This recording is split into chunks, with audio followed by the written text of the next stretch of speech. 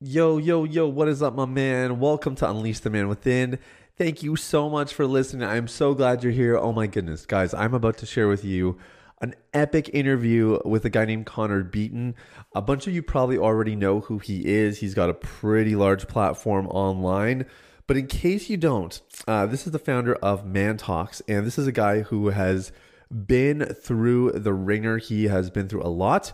But out of his journey and struggles as a man, he has created a resource, he's created platforms, and just a whole bunch of really valuable information to help men go through issues that men go through, mental well being, relationships, sexual challenges.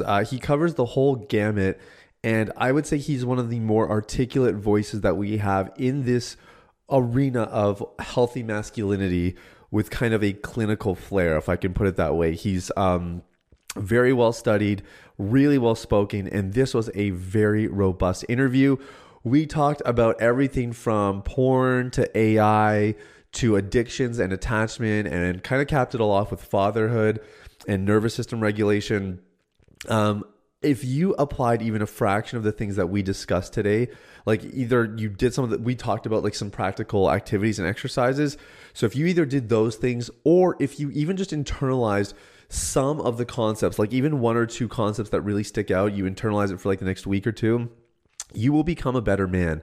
And that's the goal. These are the kinds of interviews that I'm trying to bring you every week, because I want you to become everything God made you to be. I want you to step into your fullness. And I know for a fact this interview will help you do exactly that. Now, one quick disclaimer, Connor cusses. And so if that's something that you're not comfortable with, we've bleeped all the words out. But it's just something I want to give you a heads up on, because I know some of you are a little sensitive to that. So without further ado, this is my interview with Connor Beaton. So here's the million-dollar question. How are men like us who work hard, have good motives, and a God-given purpose supposed to fulfill the calling on our lives and the dreams in our hearts, all while establishing sexual integrity, thriving relationships, and a meaningful connection with God? That is the question, and this podcast will give you the answers. My name is Sathya Sam. Welcome to Unleash the Man Within.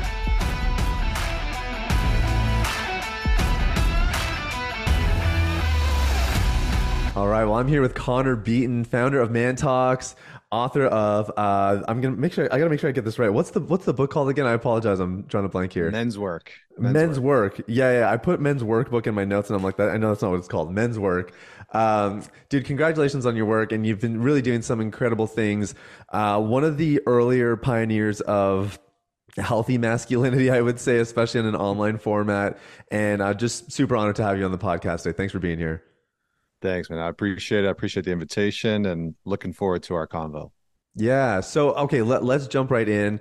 Most of the men's like the bigger men's platforms that I speak with, we talked about Ryan Mickler before we hit record, and I've been connecting with a guy named John Harvey who leads King's Community, and I always ask them, hey, what's the number one issue that comes up in your community, or what's the thing that guys seem to be really struggling with? And it's usually a conglomerate of loneliness and porn addiction. Those two are pretty much at the top. So our work here is dedicated almost exclusively to helping guys with porn addiction. That's kind of what we focus on. And I guess I want to just ask you the question straight up, is porn addiction something you're observing in your following and your client base? Is it as prevalent as maybe it's cracked up to be? And then I guess the second question would be, what are some of the solutions you're offering for guys in that scenario? Yeah, it definitely is. This is something that I actually wrote about in the book. I wrote a whole section on porn because my late teens, early 20s, I definitely struggled with porn addiction. It was something where, multiple times a week I was watching it, sometimes for, 2-3 hours at a time. It was pretty bad, it was pretty bad. Losing sleep, not going out with friends. It was rough. And all while in a relationship, and being unfaithful in that relationship, which I think porn had some contribution to that. For sure. It wasn't in sort of like the entirety of my decision to be unfaithful, but it certainly, I think, contributed to it. So, I think a lot of men, here's how I'll put it. We as men have access to more women on the digital space. Like if you go watch porn for a couple hours, you're probably going to see more naked women than most men throughout the entirety of human history saw in their entire lifetime. Yeah. And so the desensitization, the overstimulation that you get in watching pornography is, there's a lot of research that's coming out. It's not great for your brain. It's not great for your sexual body, right? Your sexual energy.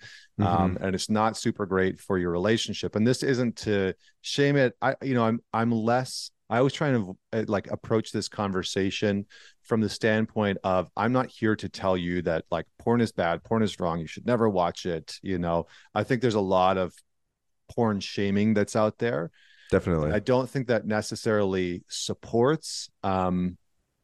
I think there's a lot of stuff out there that's good. I had Dr. Anna Lemke on the show. She's a Stanford professor, Yeah, the and we talked dopamine about specialist. dopamine Yeah. detox. And so, I think a lot of guys are struggling with it. And imagine being an alcoholic who had a liquor cabinet in their pocket. It's Right. just we just, I think we undervalue and underestimate the accessibility problem that porn offers, right? Like for an Mm. alcoholic, you have to go and buy booze, or you got to go make it. For a drug addict, you got to go and procure the drugs and, find a place to take it and yada, yada, yada. But with porn, you literally can access it at any time from any place, no matter what you're doing. And Mm. so the use of the word addiction, I think, is a little controversial for a lot of guys, because they hear that and they're like, how can you be addicted to porn? That's ridiculous. But the reality is that if you are, I think somebody said addiction is giving up everything for one thing, and Mm. sobriety is giving up that one thing for everything. Yeah, And right. so for a lot of guys, the reality is that they are giving up a lot of stuff in their life in order to prioritize pornography, right? They're giving up sexual connection with their wife or their girlfriend. They're giving up, sleep. They're giving up time for work or working out. They're giving up the energy that they need to go to the gym the next morning. They're giving up a lot of stuff to go and watch porn. Yeah. And the reality is I've dug in with a lot of men. I've worked with tens of thousands of men over the last decade. And there's a couple of things that I've learned over the years. One, a lot of men have ritualized pornography. And so one of the things that I talk about in the book is, you need to write out what your porn ritual is, because a lot of men have habitualized it. It's like a Pavlovian response, right? Yep. So getting clear on what your porn ritual is. Do you watch it every night before bed? Do you watch it when you wake up in the morning? Is there a certain type of porn that you are drawn to? And really starting to dig into, why are you watching it at that time? Why does your ritual look like that? What about the content that you're watching seems to be appealing? What's Mm. happening within you, within your psyche, within your life, within your relationship, that's pushing you down this path of watching that specific type of porn. So those are some of the things that men can do.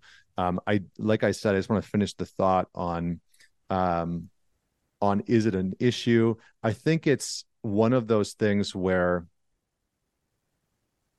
it's easy for men to not talk about it, and it's Yeah. very uncomfortable to talk about it.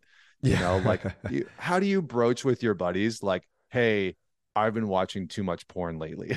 Yeah. It's like, how do you say like, so I, because you're probably not going to be like, hey, like I stayed up last night watching porn for 2 hours. Like Right. that's, most guys don't have that type of conversation with their buddies. And so the reality is that it can become this kind of coping mechanism that a lot of men use to deal with stress, to deal with anxiety, to Oh deal yeah. with not being able to sleep, to deal with their anger or their grief or their depression or whatever it is.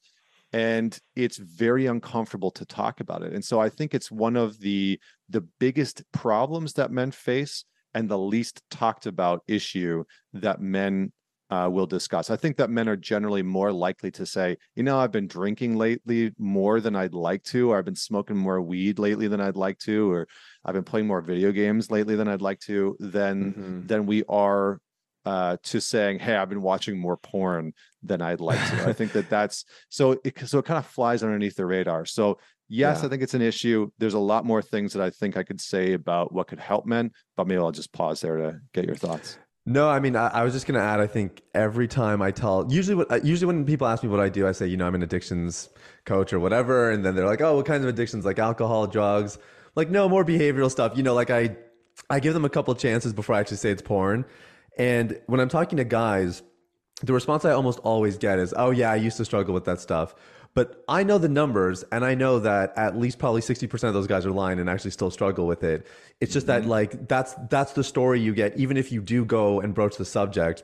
So I totally agree with like just the barrier to entry is not easy for this conversation, and that's why I'm really grateful that you do talk about it, on your platform, because I know your guys, I'm sure, benefit a lot from it. I want to ask you, you made a great analogy, which is that today it's like having a Mickey in your pocket at all times for an alcoholic. And the direction I see things going in technologically is people are actually going to have like their own liquor store all to themselves with artificial intelligence, virtual reality, some of those developments that are kind of brewing. I mean, they're already here, but obviously the technology is going to get better. Do you have some thoughts on what that might look like? What do you think the impact is of AI and technology developing? And do you think this gets worse? Because I've heard different opinions. I think some people think it's going to get worse, and some people think that as the technology pushes a more extreme version of it, it might actually create a more polarity, and maybe more people deviate from it and kind of revolt against it. Well, I don't know. Do you have any thoughts about it? I do. I have many thoughts about this. I think, well, let me just break this down into a couple categories. So, one, my framework is that all addictions are attachment issues.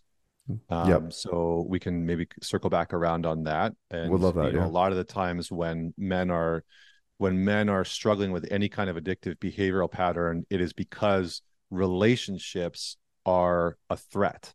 Relationships, close, intimate relationships, aren't as trustworthy, aren't as safe as they need them to be. So that's one piece. In terms of AI,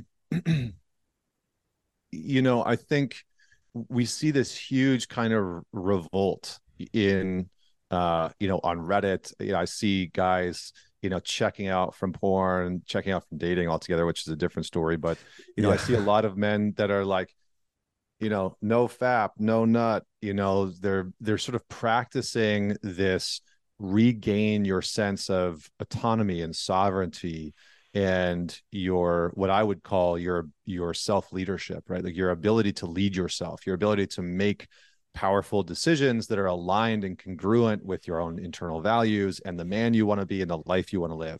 Right. And so I see a lot of men that are like, nah, F that. I know I've gone down that path. I know that when I'm living in that way, when I'm watching porn, however many times a week for however long, that's just out of alignment with the man that I want to be. That's out of alignment with the values that I want to live.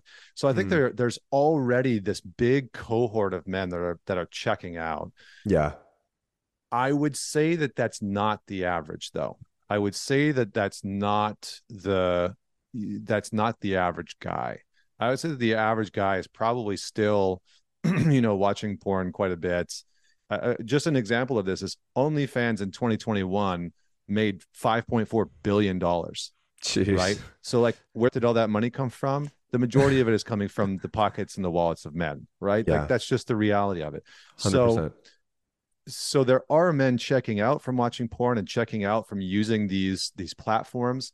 Things like AI, I've talked about this quite a bit because it is somewhat alarming. There was this Instagram influencer named Mila Sofia. I don't know if you saw this, but I'm not Mila sure. Sofia is a part of this new wave of social media influencers that are completely AI generated. So Oh, no, I it's haven't seen this. all of these images are AI generated. All of her quote unquote content is AI generated, and then it's driving guys towards an OnlyFans page where there's more scandalous, photos and content that's all AI generated. And when you interact with quote unquote Mila Sophia, you're interacting with an AI chatbot that has been designed to flirt with you and sext with you and all that kind of stuff. And so Wow. the reality is that for some men, for quite a few men, you're going to start to see guys having digital girlfriends, where this already exists. There's apps where you can create your own digital girlfriend. You can create what she looks like. You can create her personality. You can create how she talks to you. And so I think that more and more we're going to see um, this sort of checking out. I was calling it like the simplification of modern men, but maybe that's a little too harsh, right? But like you're going to see this kind of like mass checking out where it's going to be so much easier for you as a man to kind of have your internalized fantasy of what you think a woman should be like, look like, sound like, how she should talk to you. All Hmm. that's going to be available. You're going to be able to create that. Is it going to be satisfying? No, for the most part, absolutely not. Yeah. Are there some men who want that? Sure. Maybe there's some guys that are like, listen, that's just easier than, having to deal with the hardship of a relationship or the rejection of approaching women. Yep. And that's just the life that I want to lead. Like, okay, cool. No shame, no judgment. Like that's not what I would promote or advocate for, or the life that I would live. Yeah. But I realize that other people are going to make different choices. And so I think it's going Yep. to become easier and easier for you to check out.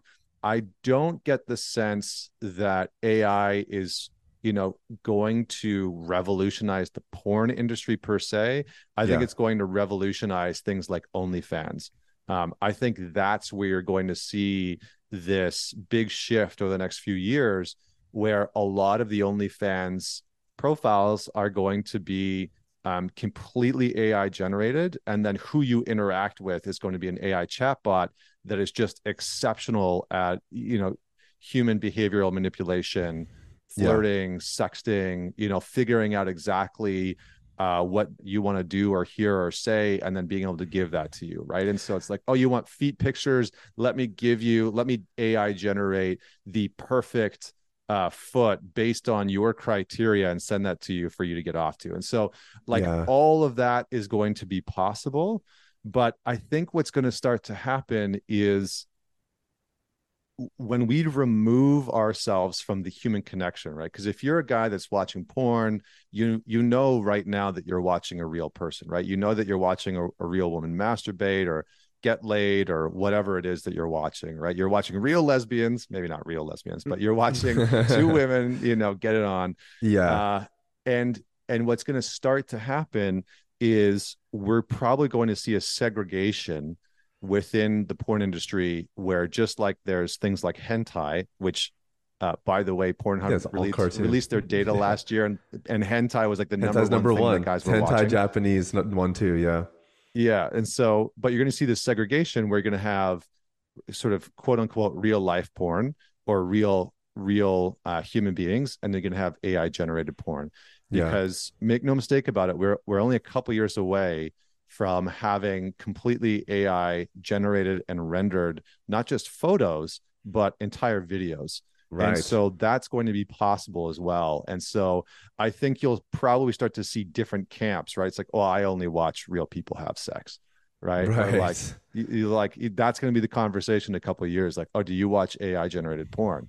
Kind Yeah. of like, oh, when you watch porn, do you watch VR porn? So Right. I don't get the sense that it's going to make it more addictive.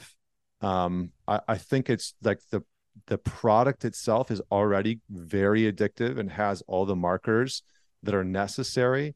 I think it's going to be what it's going to do is make it more easy or make it easier for a man to tailor to his specific preferences, right? If Yeah. like you can't get your OnlyFans girlfriend to do something that you want or say something that you want or create a video that you want or send you a photo that you want, you can get the AI OnlyFans girl to do that, right? Because you'll just basically program it. So I think that's Yeah. how it's going to shift it. It's going to make your preferences, which my fear is that it's going to pull men even further away from what real human sexual intercourse and sexual experiences is actually about, right? Yeah. Because when we get so myopic and so fixated on you know, I got to watch this specific thing in order to nut. That's a problem, right? Because Mm. you're sort of Pavlovian conditioning yourself to only get off to one specific thing. And a lot of men that have porn addictions go down that path, Oh yeah. right? They're like looking for the perfect frame or the perfect scene or whatever it is. And then they Yeah. need that to get off. And then real life sex just isn't as exciting because it's not that specific scene, you know? Mm. So I'll pause there because I'm curious to get your thoughts on this. And I just said a Yeah. ton. No, it was really good. It really, I think really, really insightful. I would agree. I think the if you look at like what kind of emerged when internet porn was just starting to kind of become popular, the reason that a site like Pornhub became so popular and kind of the number one is because you could basically find anything you wanted. And that whole customization and personalization has become so integral to the porn consumption experience because as you alluded to earlier, I'm really glad you did. There are individual reasons at a heart level that are driving a lot of these behaviors in the first place anyway. And so that ability to get a tailored experience has already existed to a pretty incredible degree with Pornhub, just when you consider the diversity of content that's available. But that's my concern as well with AI, which is that now people can get literally exactly what they want down to the last micro detail. And one thing I would maybe, I might have a different opinion is I think that will actually make it more addictive because I think the nature of the attachment that's formed when you get something that's so customized is actually stronger. And I think that stronger bonding that takes place in the consumption process could actually drive a deeper sense of addiction. Maybe not more addictions, but just a deeper sense of addiction. And obviously that's to be determined. But let me use that to segue into the attachment component of this. I'm so glad you mentioned it. And I think we're very aligned in that way. I really do believe. I think attachment theory covers a multitude of sins. That's sort of my psychotherapeutic theorem of all that. How do you see the interplay between addiction and attachment? So my colleague that I lead all my men's weekends with, his name is Dewey Freeman, and he's 73. He's got 90, 80 to 85 to 90,000 clinical hours under his belt. He's been doing Gestalt therapy and developmental psychology for 40 plus years. He's taught Wow. 5,000 plus therapists. So he co-facilitates all the live weekends that we do, and he's actually built his own attachment models over the years based off of Hmm. what he's seen. And in his model, which I really love, it's absolutely incredible, and it's the foundation of my work now.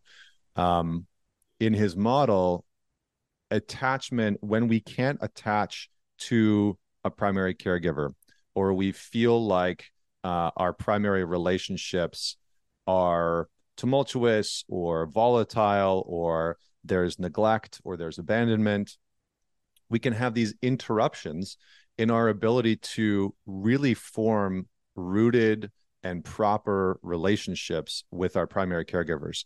And our primary caregivers from the ages of 0 to about 5 or 6 will, in those formative years, that will form the foundation of how you go through relationships. Right. So for example, if you're 2 or 3 years old and your parents go through a divorce and you don't see your dad anymore, or you see your dad once a month or twice a month or something like that, that's going to create an interruption within your attachment style as a child. It's going Hmm. to psychologically, somatically, like in your body, teach you that there's certain elements of relationships, of quote unquote attachment, that are unsafe, that are untrustworthy, and it'll create an interruption in your ability to pair bond, most likely with men, Hmm. or most likely with sort of masculine traits and characteristics. And so, for for a lot of people, and that's just one example, there's tons and tons and tons more I could give.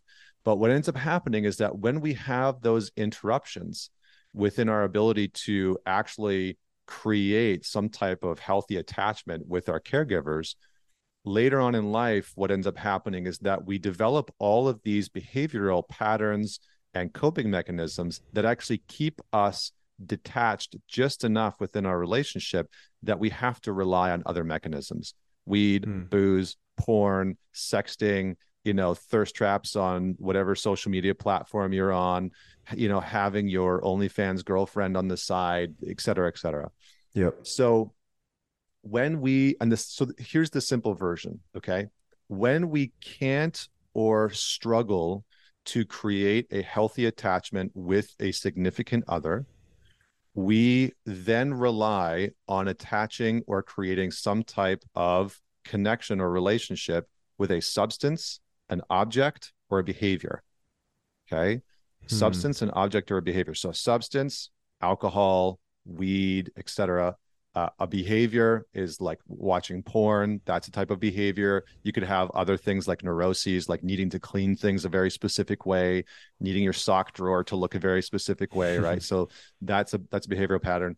Or an object, right? So you can start to become very fixated on very specific OnlyFans girls because become an object. They've become objectified.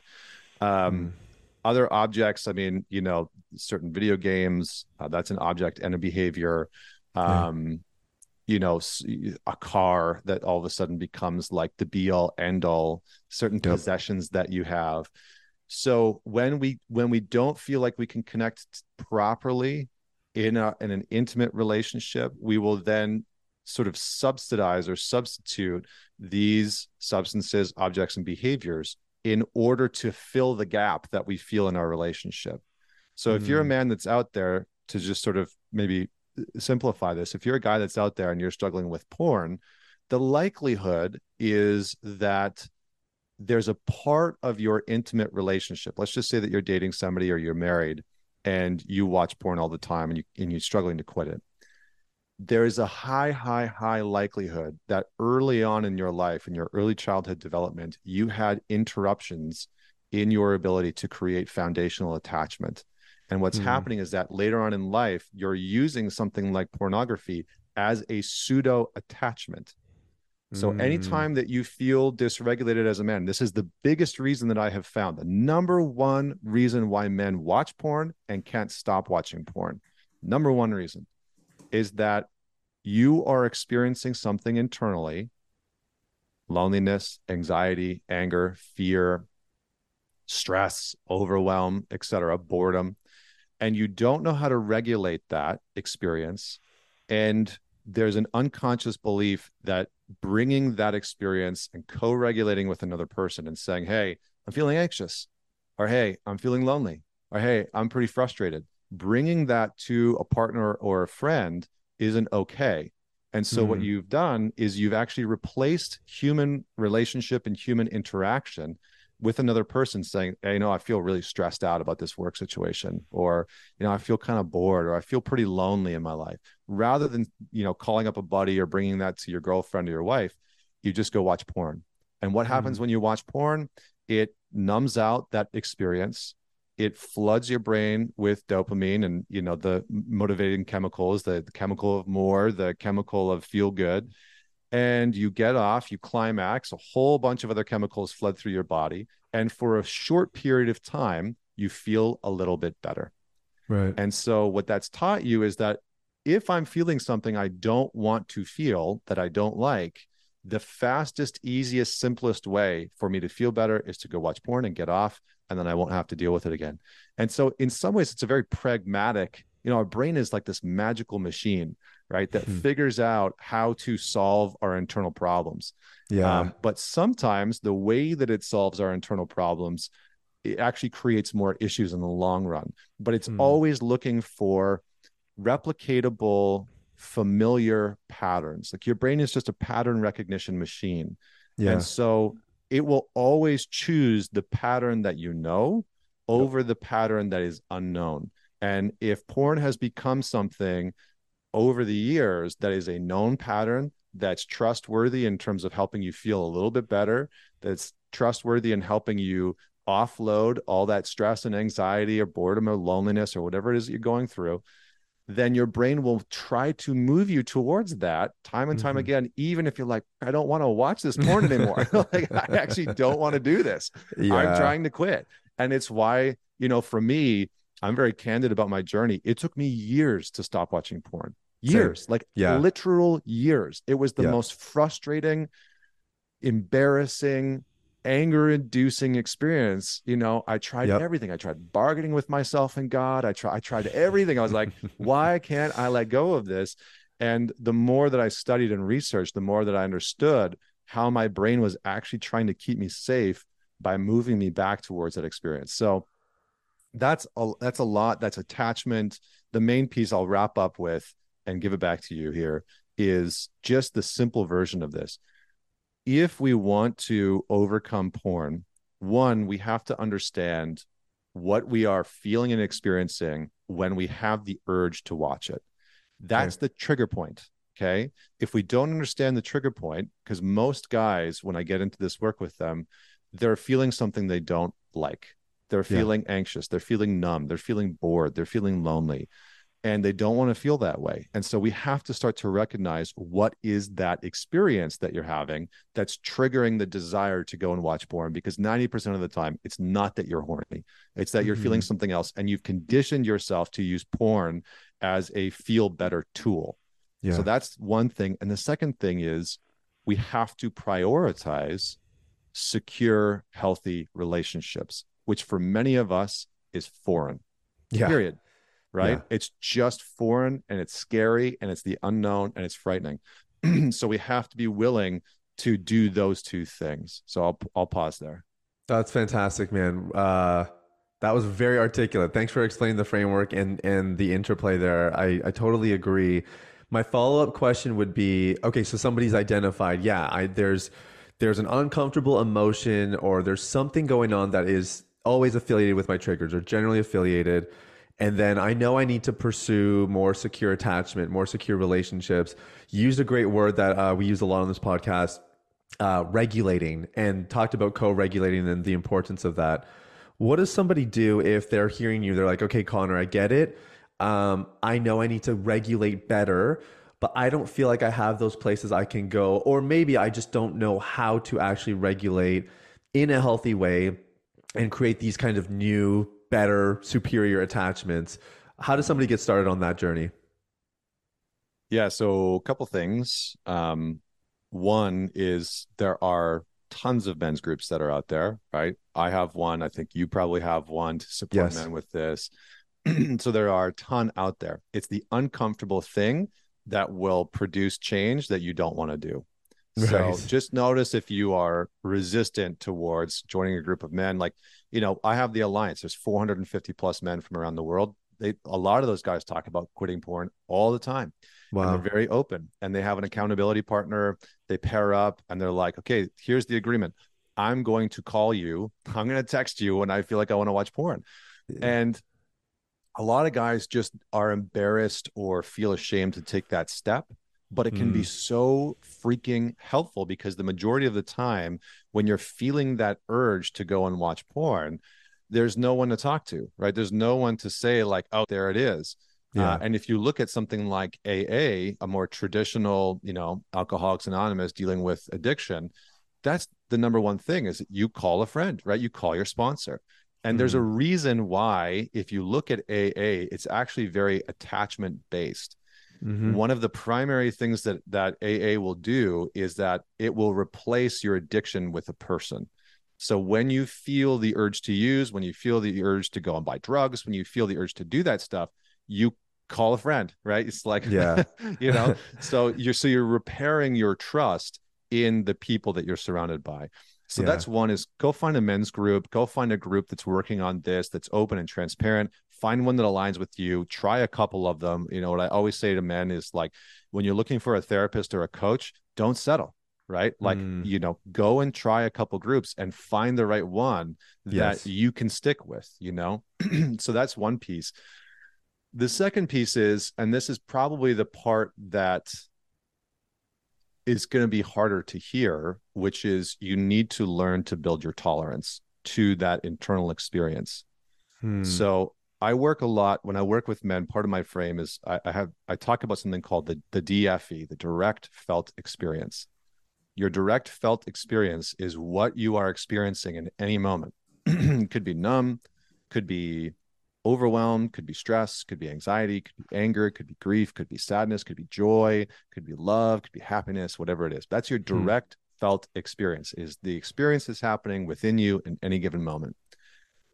Now, most men, I would say the majority of men, have a pretty good awareness of what their DFE, the direct felt experience, is in any given moment. The Yeah. challenge is that very few men have been taught what to do when their direct felt experience is something that they don't like, something Right. that they don't want. Oh, I feel anxious. I don't want that. I better get away from it. Oh, I Yeah. feel angry. Well, that's dangerous. I better shut that down. Oh, I feel frustrated or overwhelmed. I can't show that. So I got to shove that down. Hmm. So once we get clear on what we're experiencing in those moments, part of learning to regulate is, number one, you have to choose to actively build your tolerance to what you are experiencing.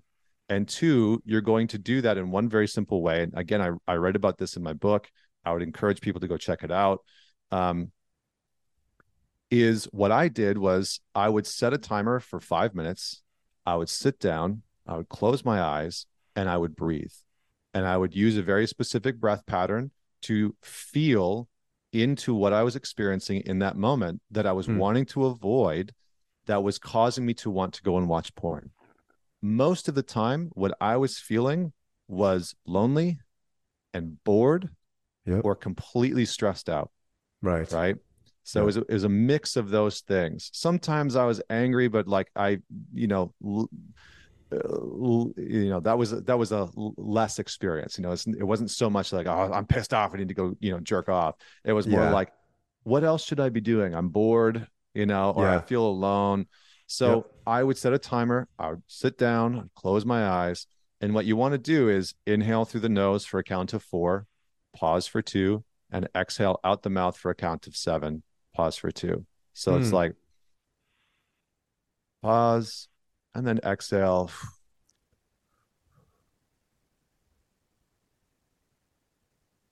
and then pause. What you're doing in that moment is something called down regulation. So the Hmm.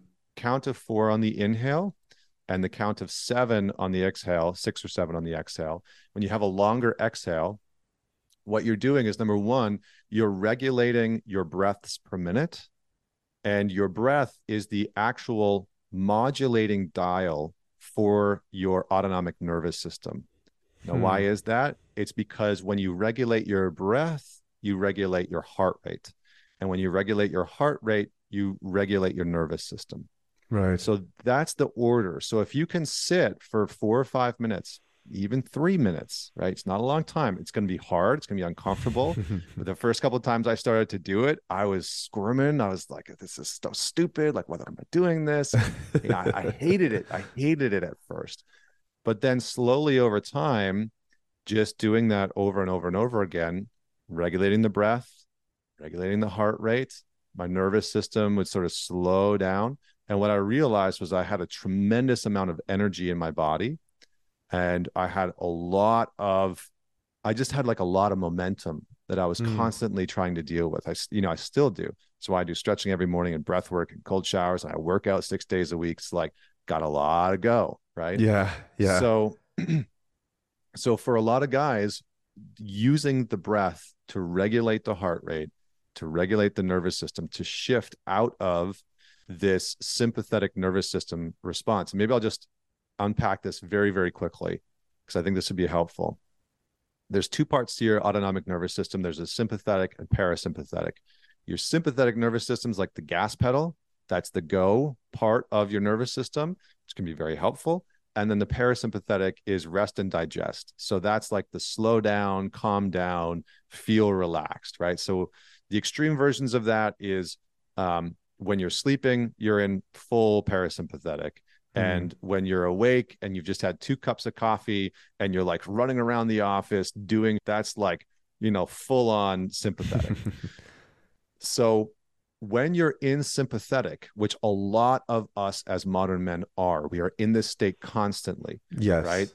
You have a lot going on. Your kids are yelling at home, or you're trying to figure out for your boss and your career. You're trying to get your task list done, balance your finances, etc. That puts you into your sympathetic. That's your stress state. And many of us in modern culture live in this sympathetic state. And the problem is that we can't get out. Yeah. Now, when you're in this sympathetic stress state, a couple of things are happening. One, you have more stress hormones and chemicals floating through your body, right? Adrenaline, cortisol, norepinephrine, all those things are going through your body in higher dosages, which is not good for inflammation or your long-term health. And two, your respiratory rate and your heart rate are elevated. So the more in your sympathetic system you are, the more stressed you are, the more overwhelmed you are, the more breaths you're going to be taking per minute, and the faster your heart rate is going to go. Hmm. Okay. Now, one really important, crucial thing that is not conducive for getting a hard on. When you are stressed out, when your heart rate is elevated and your breath rate specifically is super elevated. So you're taking shallow breaths, right? Guys that have performance anxiety are going to feel this, right? They usually have breath like right up here near their collarbone. They Yeah. can't take a deep breath into their belly. Their body's super tight. And so what's actually happening is that they're in a sympathetic dominant state. Hmm. And so blood flow is constricted to your extremities, AKA your penis. And so you need to be able to use the breath to move out of that stress state and down into a more parasympathetic state. So in order to get an erection, what most men don't know, and what for whatever reason we don't teach in sex ed, is that in order for men to get an erection, we need to be in a more parasympathetic dominant state. We actually Yeah. have to be more in a rest and digest state, in a relaxed state. So how we do that is by training our bodies, training our minds to use the breath to down regulate. And Hmm. again, that one breath that I gave you, in for a count of 4, hold for 2, exhale for 6 or 7, hold for 2, that is clinically proven. It's not something that I'm just giving you, that I just made up, that I just tried. It's clinically proven in studies to help down regulate your nervous system. And it's what they often give to people who have PTSD or severe PTSD when Hmm. they're dealing with, you know, manic episodes or PTSD responses or panic attacks or high levels of anxiety. So that's what I did. I set a timer. I sat down. I connected. What am I actually experiencing right now? And then I breathed. I just, Hmm. used that breath cycle for 3, 5, 6, 7 minutes. And over time, what ended up happening was I conditioned my body to know how to regulate. So Right. anytime that experience came up of like, oh, I have to watch porn, where I felt out of control before and I felt like I didn't have a choice, I now had a different choice: breath Hmm. work, meditation, stretching, right? All these different modalities that I could use. So you can self-regulate, you can co-regulate by calling, your accountability partner or your friend and saying, hey, I'm wanting to watch porn. Yeah. Can we just talk this out? Those are just some simple options that you can do immediately to you'll see results within a week or two. I promise you. You might Yeah. not be able to like quit immediately, but you will see results in being able to feel more grounded, feel more calm, and to have a different choice in that moment, other than I got to go watch porn. I got to do something to distract myself from what I'm feeling and experiencing.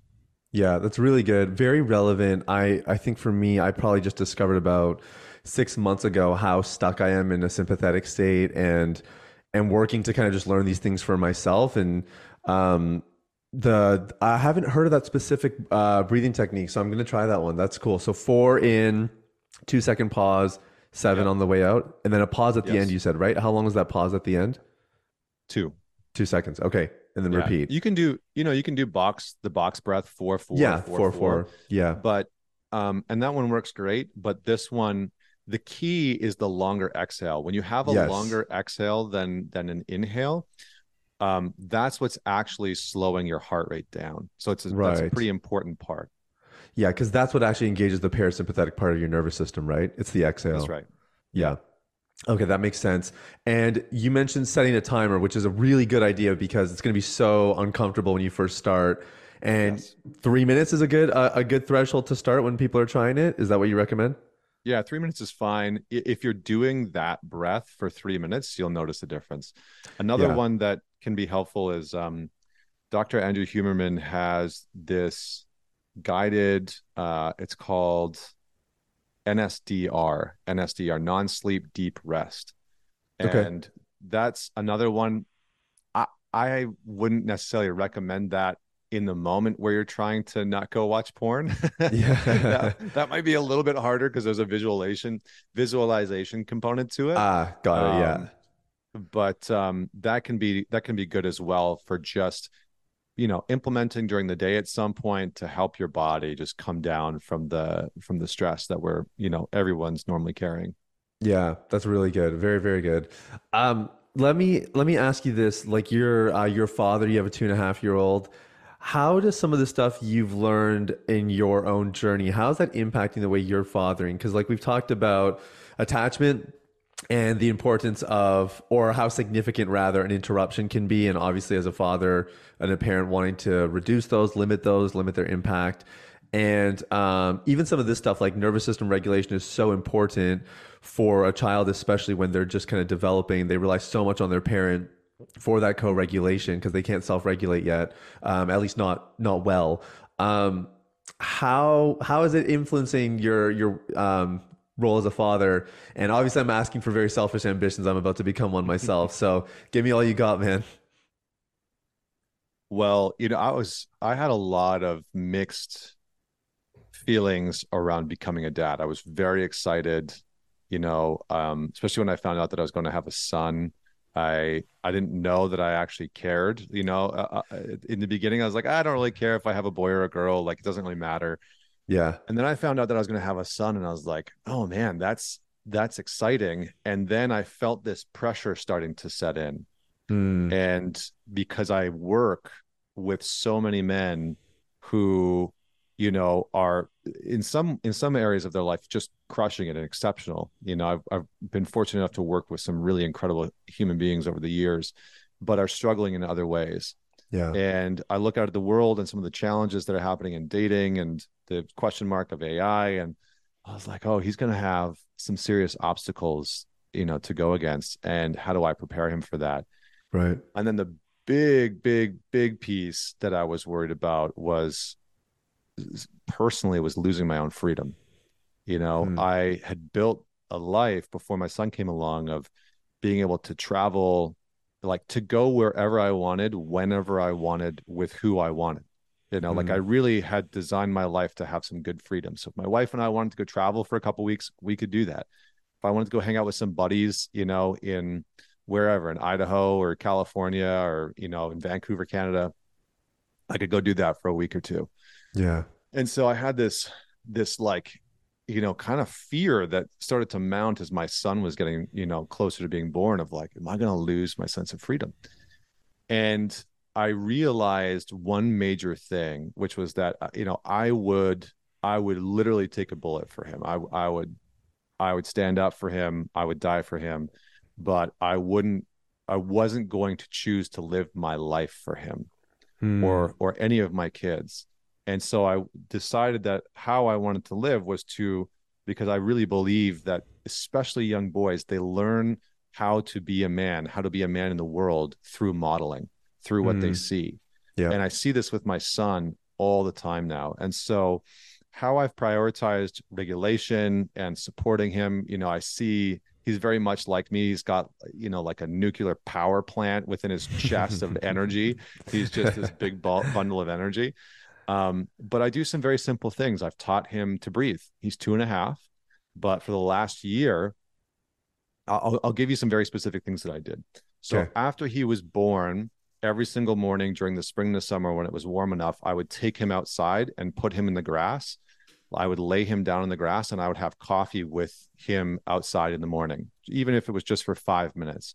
So we Hmm. would, sit, be with the trees, be with the silence, be with the wind blowing through the leaves, that kind of stuff. So just planting him in nature was one piece. The Okay. second piece was about a year ago when he would start throwing tantrums or he would be upset and he was starting to learn speech. I would point to my nose and I would say, inhale, exhale. Hmm. And Wow. it took probably about a month but then he caught on to it. And so now when he's really upset, I'll let him, throw a little bit of a tantrum, because all kids need to get that energy out. Mm. And then if, it's reaching a certain point where, he kind of needs some regulation, I'll pick him up, I'll wrap my arms around him, and I'll say, inhale, exhale. Mm. And not every single time will he do it, but the majority of the time, after I take a couple of breaths, he'll look at me and he'll roll his eyes and and he'll start to breathe with me. And then it immediately shifts his tantrum. He like immediately shifts away from it.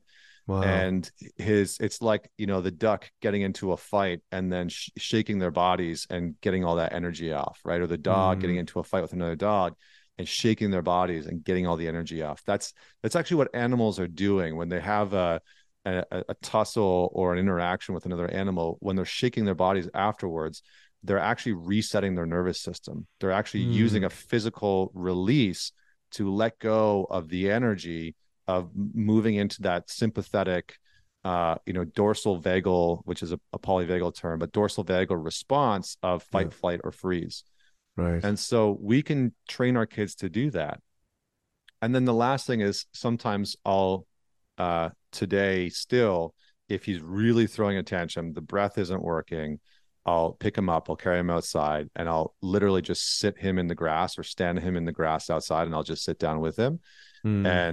and I'll just breathe and calm my nervous system. And if I can hold him and have some type of physical contact with him, I will. And then Yeah. he'll calm pretty quickly. Yeah. Or I'll say, look at the trees, or listen to the wind, or do you see the sun, or do you see the moon?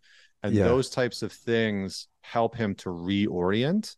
Because Yes. what happens for kids when they're that dysregulated is their systems just in like complete explosion mode, right? Like Yeah. the emotions just coming out, they're completely dysregulated, and they need an external source to help bring them back into some type of regulated state. And what happens, unfortunately, for most kids is that when they get dysregulated, their parents get dysregulated, because their parents never had anybody to be calm, to be grounded, to breathe, and to pay Mm-hmm. attention what was happening in their own bodies. Because I'll Mm. tell you, when your kid is dysregulated and throwing a tantrum or screaming or throwing things or whatever they're doing, it is going to cause you internally to feel something uncomfortable.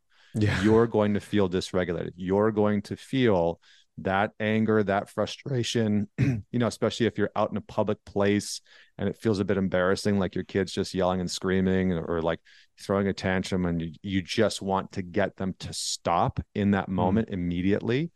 Yeah. Um, so the best thing that we can do as parents is to regulate ourselves when our kids are dysregulated. So everything that we've Mm. been talking about in this podcast is going to set you up for success Yeah. for dealing with a Look at dysregulated that. child. It all came Yeah. together. Yeah. Yeah. That's really cool. I think even just the visuals is really helpful, like pointing to the nose, pointing to the mouth. Yeah, I love it, man. I want to ask you another 500 questions, but we're approaching our time here. I want to honor Okay. that.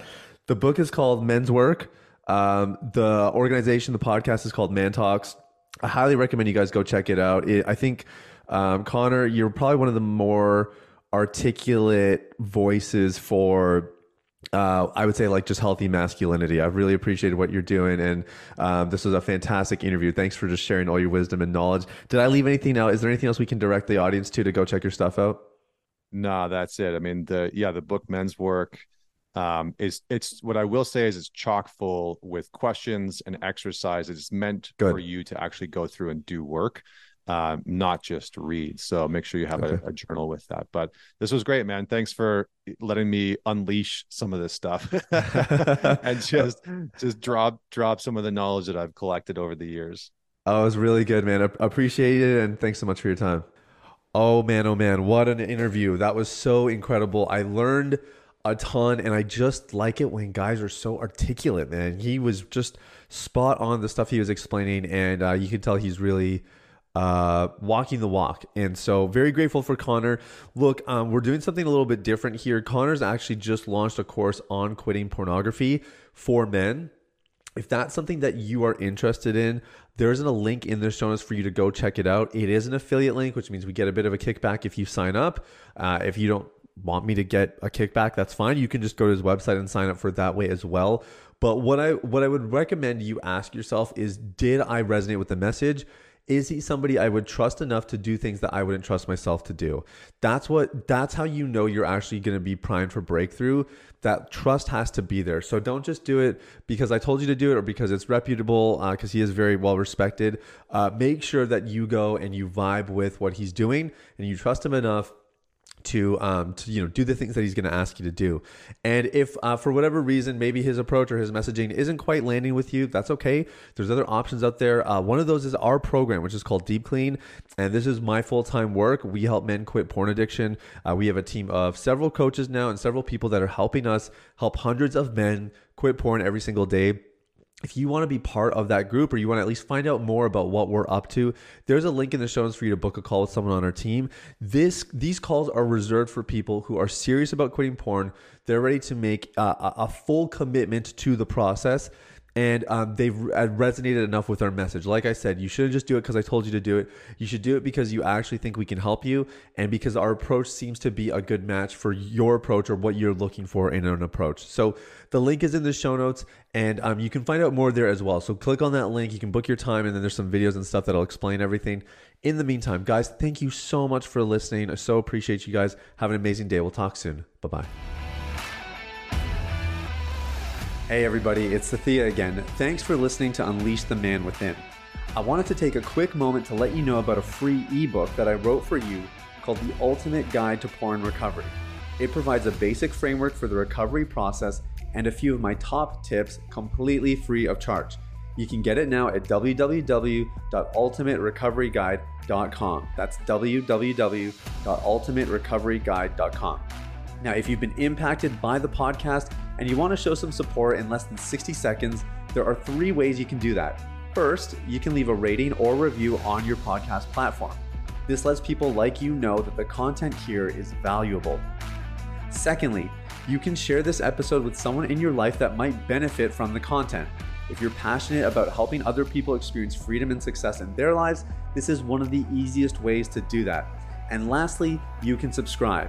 I personally only listen to the podcast that I subscribe to. If you're seeking daily encouragement, guidance, and insight in your recovery journey, I highly recommend subscribing to Unleash the Man Within. Thanks for listening. I look forward to connecting with you very, very soon. The information, opinions, and recommendations presented in this podcast by Sathia Sam and his guests are for general information only and should not be considered medical, clinical, or any other form of professional advice. Any reliance on the information provided is done at your own risk.